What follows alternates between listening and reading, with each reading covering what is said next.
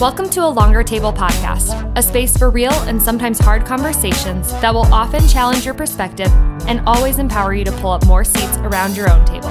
I'm your host, Amanda Carpenter. Let's dive in. Y'all, today I have a childhood friend on the podcast. Holli is someone that I met. I think we met at church as kids. You were friends with my older stepsister, Aubrey, and I'm so thankful for the internet because we were able to reconnect years later.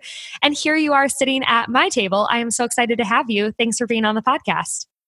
Thank you for having me. Yeah, I'm super excited to chat with you about a lot of things, but let's dive right in. You are a stay-at-home mom to a little boy and a little girl, and you and your husband live in Oregon with your kids. Yep. And before being a stay-at-home mom, tell us a little bit about what you did. Before I was a stay-at-home mom, I taught at a private Christian school, but before that I taught abroad in China. Yeah. Okay. So now we get to dive into what I'm really excited about. I've never been to China. So how did that experience come about that you decided to go abroad? And dive into that. Tell us a little bit about your experience. Okay. So I was about to graduate college and I went to a school in Minnesota, North Central University. And it was my birthday month, so March, and I just didn't know what my next step would be. And so I decided to do a Daniel fast. So I did a Daniel fast for 21 days. What's a Daniel fast? Oh, a Daniel fast is a fast that Daniel typically did. You would have to research more to help me remember what all the guidelines were. Mm-hmm. But basically, you don't eat any sweet things, nothing super elaborate. It's pretty basic. I don't remember if there was meat or not. To be honest, I'd have to look it back up. That was in 2013. So it was 7 years ago. Much has happened since then. But go ahead. But it's a fast to you're eliminating things as a way to pray and connect with God. Exactly. A way to just try to connect with God. And I believe a lot of people spend a Daniel fast when you're searching for him in some way. So I was seeking for his will. Am I supposed to stay in Minnesota? Am I supposed to go back home, go somewhere else? I studied social work in college, and I thought, well, what people group? I had been doing an internship at the Union Gospel Mission in St. Paul. Loved working with the population there, but I just didn't know what was next. So I felt prompted to do a Daniel fast. I started doing it. I didn't really tell a lot of people. I just kept it to myself as a way to honor that time with the Lord. And I think it was about day 13, the school I went to had chapel. So we had chapel. We had a certain number of days we had to go in a semester. And I wasn't going to go that day, but a good friend of mine said, come with us. And it ended up being a Chinese man who is a pastor in China with the underground church. And he preached in Chinese, and there was a translator and everything. And it was a really super miraculous moment where the Holy Spirit just came over me. I don't know how else to explain it, but he was preaching about when the disciples were fishing all night, and then Jesus told them to cast their nets on the other side. And one thing that stuck out that this man, I can't even remember his name, said was, God has prepared fish for you on the other side. All you have to do is cast your net. Mm-hmm. And it was clear as day that I was supposed to go to China, and God has prepared the way for me. And I felt like, whoa, is that real? Are you really saying that to me, Lord? And well, it ended up being real. And 2 days later, I felt the prompting. I needed to sell everything that I owned before going. So that was my next prompting. Then I started talking with some of my mentors and some of the professors at the university. And I'm like, well, how do I even get there? How do I do that? And they're like, well, you could be a teacher. And I thought, a teacher? Okay, well, that's not my degree, but I guess it gets me there. It's easy to get in to teach abroad in most countries because you just need a college education and be a native English speaker, pretty much. So I went through an organization, and then actually my professor, who was she's a very big influence in my life during that season, she sent me a Beth Moore Living Proof Ministry blog.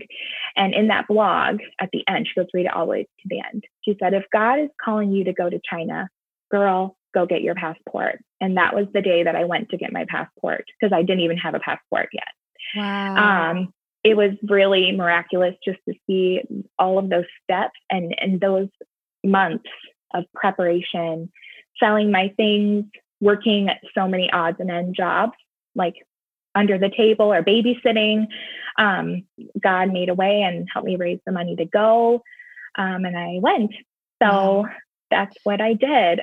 So it's really interesting story. Yeah. So, I mean, I've had a few moments in my life where I felt like I've heard maybe not an audible voice from God, but like a very strong, there's really, for me, there's not a great way to explain it other than similar to how you did, like a prompting from the Holy Spirit. And so you feel sometimes, at least for me, I won't speak for you, I feel really silly about it because I'm like, no one's going to believe me, or like, this is stupid or whatever. And when I look though at my life, the times that I have obeyed whatever I felt like God was truly calling me to do or giving me permission to move on or whatever are some of the most pivotal have led me to some of the most pivotal moments in my life. And gosh, it's so cool that you listened. And before we dive into like kind of what comes next, which is like you getting to China and everything that happens when you're there, were you done with school when you got to China? Like, had you graduated with your degree and then this was your first kind of gig out of college, is moving abroad? Okay. Basically, I graduated in 2006, went to school for a year, and then I took 3 years off, went back. So I was a little bit older. I think I was 24, 25 when I graduated. So yeah, I graduated that year. I got my degree and packed my bags in August, and off I went to Shanghai. So, wow. And you'd never been to China? Never. And I didn't know much about it. And did you get a one-way ticket when you went? Yep, I basically did. And I was tried to talk out of doing that. I think I bought a one-way. But when I actually shared with my parents, my dad said, I really don't think it's just 1 year thing. And I didn't have any guidance from the Lord on that. And I just thought, well, we'll see what happens. You know, Yeah. It was really a lot of faith, just have to go on faith and be immersed into the situation. So yeah, it sounds like it. Faith over fear. Yeah. So you get to China, and tell us about what you did, who you met, what changed in your life. Tell us about China from your experience, because I've never been. So take me to China. Oh gosh, that's so hard. I didn't live in a big city like Shanghai or Beijing or Guangzhou. I didn't live in any of those bigger cities. I lived in a small city in the south central part. It's close to a large city called Changsha, which is kind of like China's Hollywood per se. And you get there and you're the only white girl there. And I didn't know there was a university close to us where there were some other foreigners, right? So expats, foreigners and whatnot. I didn't really hang out with them that much, but I mostly made good friends that worked at the school. Most of the people I met were already teachers there. And that was, it's not easy, right? To move to another country and meet people that are from a completely different upbringing and culture and language from you and still somehow find a deep connection. But I found what I heard from the Holy Spirit that day in chapel, where God said he has prepared fish specifically for me, people for me to meet on the other side. It was true. And there were certain people that came into my life, one of them being my husband, which is totally crazy, was one of those people. So I had a really solid group of good girlfriends that we would hang out and do stuff, and we would rely on each other for, the stuff that's going on in our lives, the deeper stuff, rather than just the surfacey things. Yeah. That's a part of the culture. So anyway. What's a part of the culture? Going deep or the surfacey stuff? It's hard for people, I believe, from my experience there, it's hard for people to trust others and to be able to share the true things. I had one good girlfriend, something was going on in her life, and I could tell, I'm very in tune with people, I think, and their feelings. And I could just tell something was wrong. There was a sadness, and I would poke and prod a little, but not too deep, right? You don't want to invade someone, but you're like, Hey, are you doing okay? She shared, and I was the only person she shared with. And I knew that was one of the reasons, was to be her friend. And so that's just kind of a picture. It was a very serious thing going on in her life, and she hadn't shared with anybody else. So the feeling of judgment, of other people gossiping, especially in smaller cities compared to the bigger cities, there's tons of gossip. Yeah. Kind of a funny thing, I guess I can share. When I first met my husband, well, he was my husband then, but when I first met him, we became friends, and we would go to eat or get a tea or something. And the next day, all of his colleagues, his coworkers, would come up to him and be like, "Hey, I saw you with the foreign teacher." So it was a very obvious thing. And word traveled fast. Word traveled fast. Eventually it got to like my boss, and she called him. It's a whole drama. Seriously. Oh, wow. Wow. Okay. So, yeah. So, well, yeah. And I'll just say, I think that actually kind of makes sense too, for at least my experience here in the US. Like when I lived in a small town, like word traveled fast, there's gossip, there's drama. And now I live in Chicago. I mean, yes, I have my people, my community, but it seems to be very different. There's just so many people, and it's like we don't all, I don't walk into a coffee shop and automatically know the people that I'm going to run into, and it's just different. Exactly. So that totally makes sense. So what were you doing while you were in China again, job wise? Were you teaching? Did you end up teaching even though your degree was social work? Yep. I taught English at the school where I worked. It was a vocational school, and primarily the students I taught were in the foreign language department, studying to become like preschool teachers, or maybe some of them elementary school teachers, to teach English to the kids. Awesome. And what did being in China so far away from your family and your friends and having to make new friends, but you're like obeying God, so that's cool too, but like that had to be hard at times. Like I'm guessing, and maybe I'm wrong, but I'm guessing that there were times where you're really homesick, or moments where you were like, am I really supposed to be here or not? I don't know. But how did that help you grow up? Because I can imagine at 24, 25 years old, like you're forced to grow up. I went to Costa Rica for my first year post college and taught there. And in a lot of ways, it really forced me to grow up. But that's not nearly as far away as China. So tell me a little bit about that. That's a hard question. I think maybe in some ways it was learning how to do life outside of the college cushion, even though when I went back to school, I didn't live in the dorms. I lived in an apartment. I worked a full-time job. I found a church by myself. I didn't do university activities. I basically did my own thing because I was there to learn. I was there to study, and I was there to get a good degree. I wasn't there to play and mess around, right? Yeah. So in a way, I feel I grew up a little bit then, and then going to China, sometimes I felt a little lost, I guess, because I didn't know where my place was even there. When you're the only person who can speak English, and there aren't a lot of people in the grocery store who can speak English. I didn't have a good translator resource. So I'd go to the store. I can't read anything. I don't know how you pay, like what the weight is and the cost of things, if it's cheap or expensive. I didn't know any of that stuff. So I just went to the store. Even finding meat, I remember asking the student, I said, how do you write pork? And how do you write the word beef? Because I don't even know what the meat is in the store. Nothing's written for you, right? Right. And I couldn't ask anyone either because I didn't know how to ask that at that time.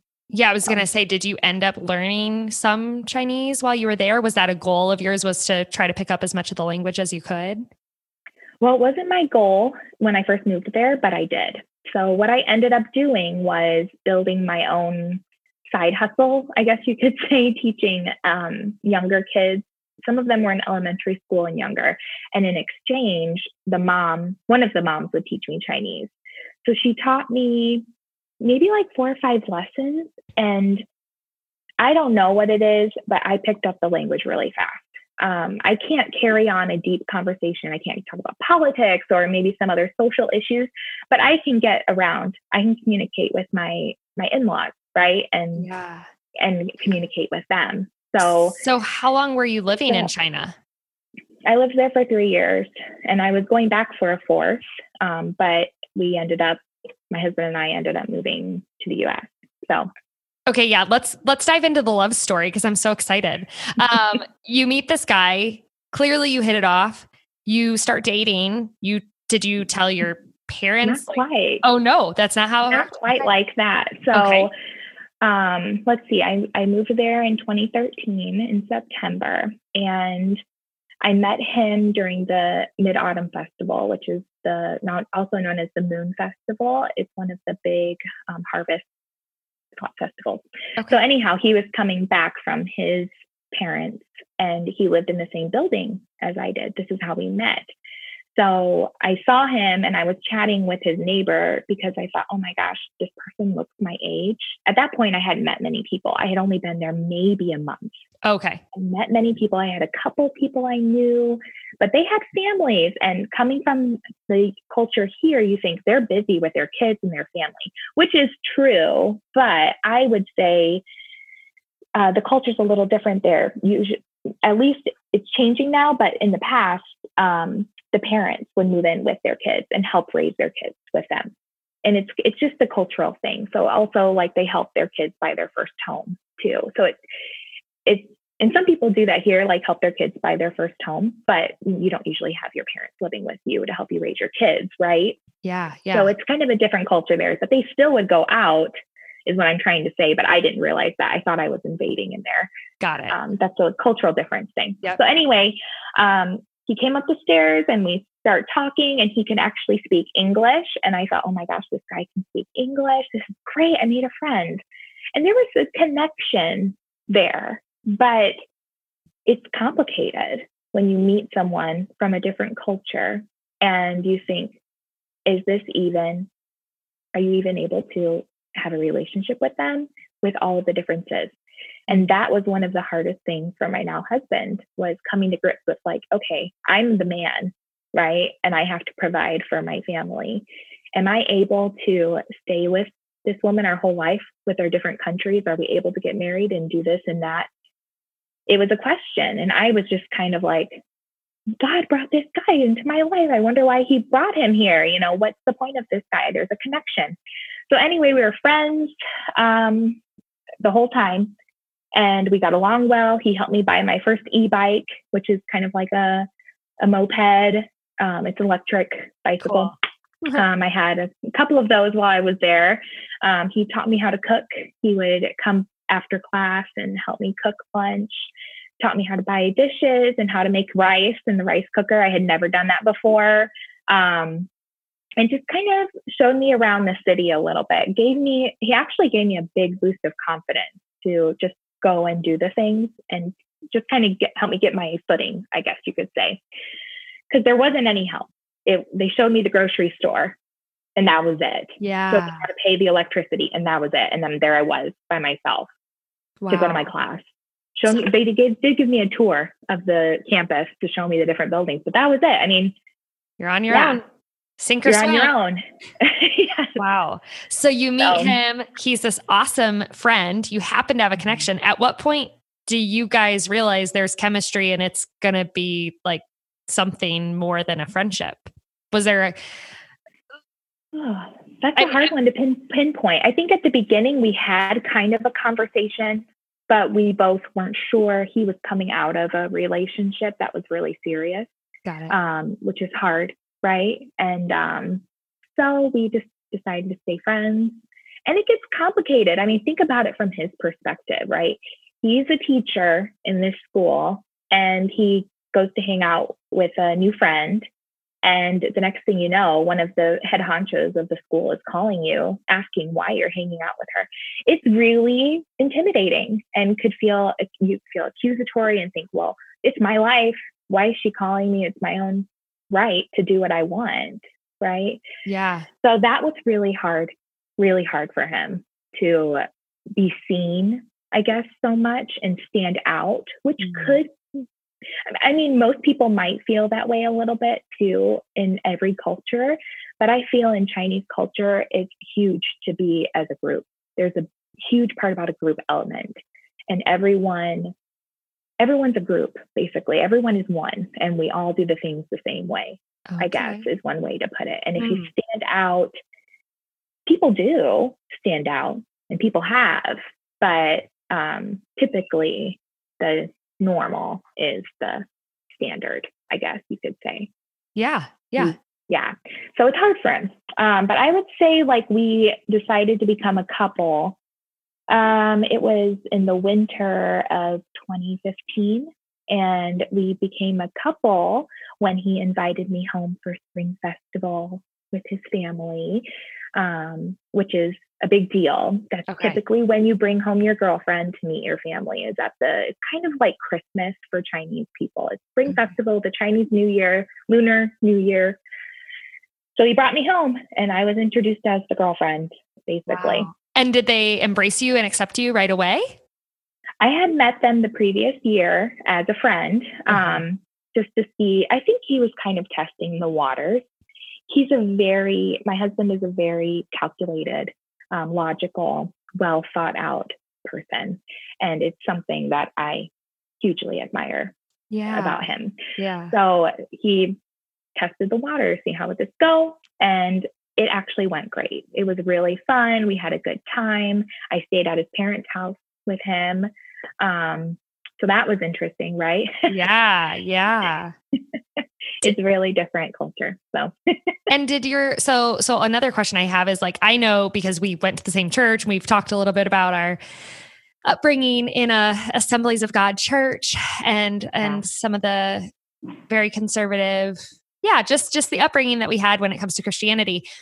I guess, just to put it bluntly, like, did your husband grow up in a Christian household or not at all, or?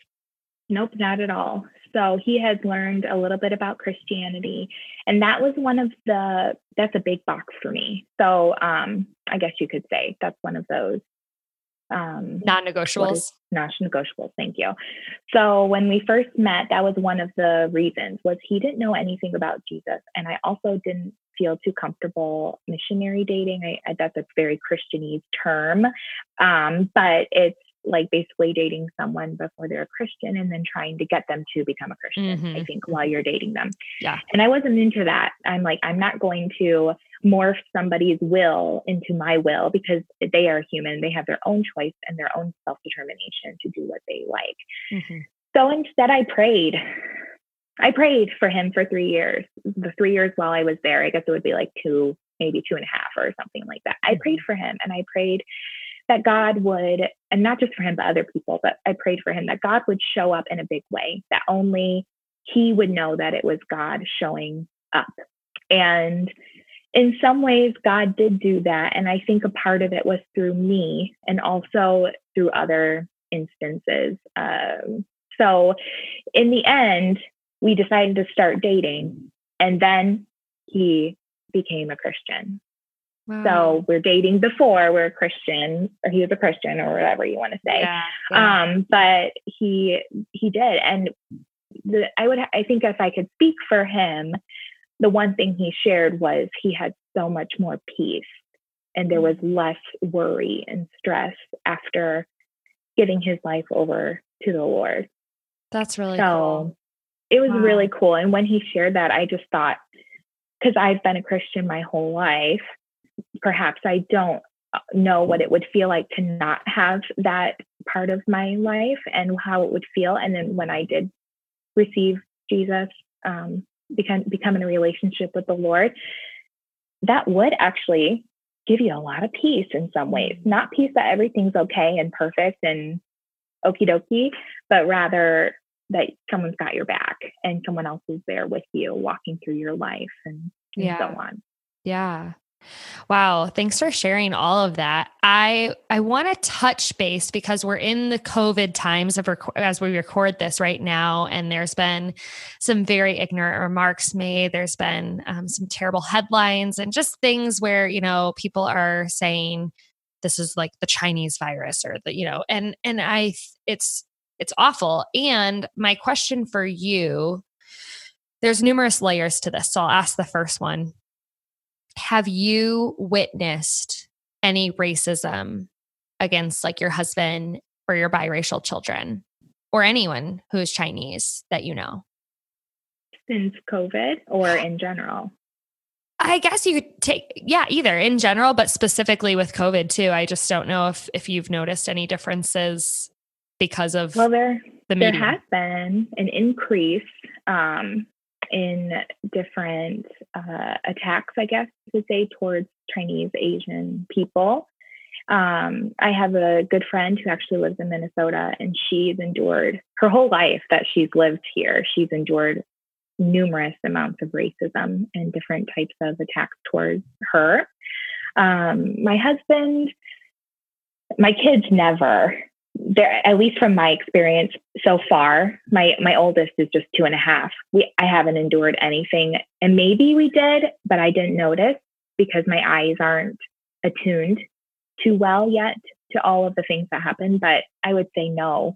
But my husband has, and sometimes even in his work environment, he's a nurse, so he works in a local hospital here. This hospital he's worked at, there hasn't, to my knowledge, from what he's shared, there hasn't really been anything. But in other places, people would call him out during trainings to try to find out what it was like there in China compared to here, and use him as an example to show what's right and wrong. And I said, honey, she's being racist to you. You need to speak up and say something. So I've seen that. I also have other friends who live in the Pacific Northwest who have had outright, they're shopping and someone speak up to them and say, hey, this is because of you. And just think, it's a load. Yeah. It's a load of BS. It's what I have to say. It's absolute. And I just have to call it out for what it is. When I heard the leaders of our country referring to this virus as a Chinese virus, I just could not believe it. Like, do you not realize how racist that is? Yeah. I even had the courage, I guess you could say, to share something to my Facebook. And there was some people who didn't even understand why it was racist, which is great that they're asking the question because they don't understand. And that's good. And I think when people ask the question, perhaps they really, truly don't understand. So it's best, in my opinion, to try to find that, like, see the good in it and expect the best from people and the good from people. So instead of condemning her or speaking down, try to explain why it is racist to call it that and the repercussions of using that word to describe a virus. The repercussions that it would have. And there's been an increase of attacks towards, like, apparently there was a Chinese man with his son who was stabbed because they're Chinese.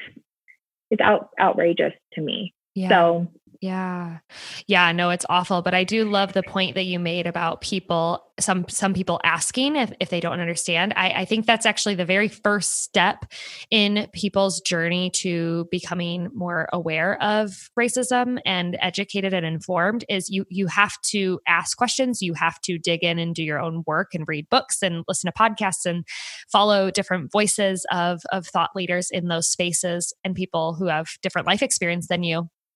The problem comes when it's defensive, like the argumentative, like telling someone, no, that's not true. It's like, you can't argue with someone else's experience. So starting curiosity over conclusions, always, every time. That's awesome.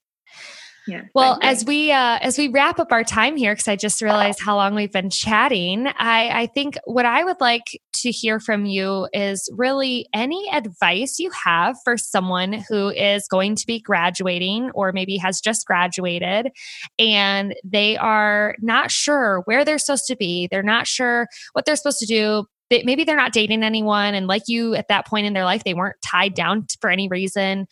And maybe they feel a little lost and they're seeking their next step. I guess, do you have any wisdom or words of advice for that person? Because you clearly heard something from God and it led you to this incredible adventure in China for 3 years. And not only was it a great experience, but you got a spouse out of it, which is just super cool. I mean, what a sweet story that you trusted God enough to listen, and then out of that came came all these amazing things. What would you say to someone who maybe is where you are at their mid-20s and unsure of a next step? Oh, geez. Well, I would say that not everyone has the same experience, right? So maybe someone has the experience like I did, or maybe someone has a clear, pinpointed plan of where they want to go. And some people don't have any idea. My advice would be to take some time and really search your own interests and the things that you've been interested in over the past years while you've been in school. Take a while to explore that. If you are a Christian, definitely seek the Lord and ask him, like, where would you have me go? But remember that everyone's story is not the same. And it's definitely not I guess you could say, you're not just going to go up to the 10th floor of the building. You got to climb the stairs. Yeah. And sometimes you fall. And then sometimes you're running. And sometimes you get in the elevator and then you have to get back out. So don't be discouraged if you don't know. Don't be discouraged. Instead, try something out. You never know what you're going to like. Yeah. Similar to you, right? Yeah. You finally have found your path, and it's still evolving. So, exactly. And that's the beauty of life too, is that you're never just going to be on one straight path. It's very rarely that nowadays. But Absolutely. Sometimes it is, but it's very rarely that. So yeah, no, I love that wisdom. I would underline all of what you said and echo it. It's been true of my journey for sure. I tell people that are like, I don't know what to do, or I have my degree, but I don't even know where to start. And just all of the unknowns I feel like my transition from high school to college was very easy. My transition from college to just, for lack of better words, the real world and being an adult, an independent adult, that was tough. That was a really hard season for me. But what I feel confident, and this is my own experience. So again, everyone's experience is their own, but like life gets better every year. And I don't know if that is something I can attribute specifically to my relationship with Jesus. I definitely think there's a big part of that. I also just think every year we get a little wiser, a little more mature, a little slower to speak and slower to react. Mm-hmm. And from that, I see fruit and I see peace and joy. And so I just want to encourage anyone who is in a tough spot or in a transitional time of their life to be encouraged by listening to Holli's story of obedience and faith and where God led her. And also just our encouragement that we're both saying, really, which is just take one step at a time and trust that God will carry you. That's all we can do, you know? And so I feel like sometimes it's like, I'm like, I wish I could give you more. Like, I wish I could tell you take steps A to B to C to D, but that's not reality. And everyone's path is going to be different. So I'm so thankful for this conversation. I'm thankful for your willingness to share. I think that one of the things I'm walking away with most encouraged by is the faithfulness in the unknown. It's good to hear stories of that, because it's just good to be reminded from time to time. And so thank you for being that reminder for me today and so many others. We'll have to see if we can chat again to dig deeper into life as a stay-at-home mom and so many other things that I want to chat about. But until next time, thanks for being with us. Thank you. Have a good one.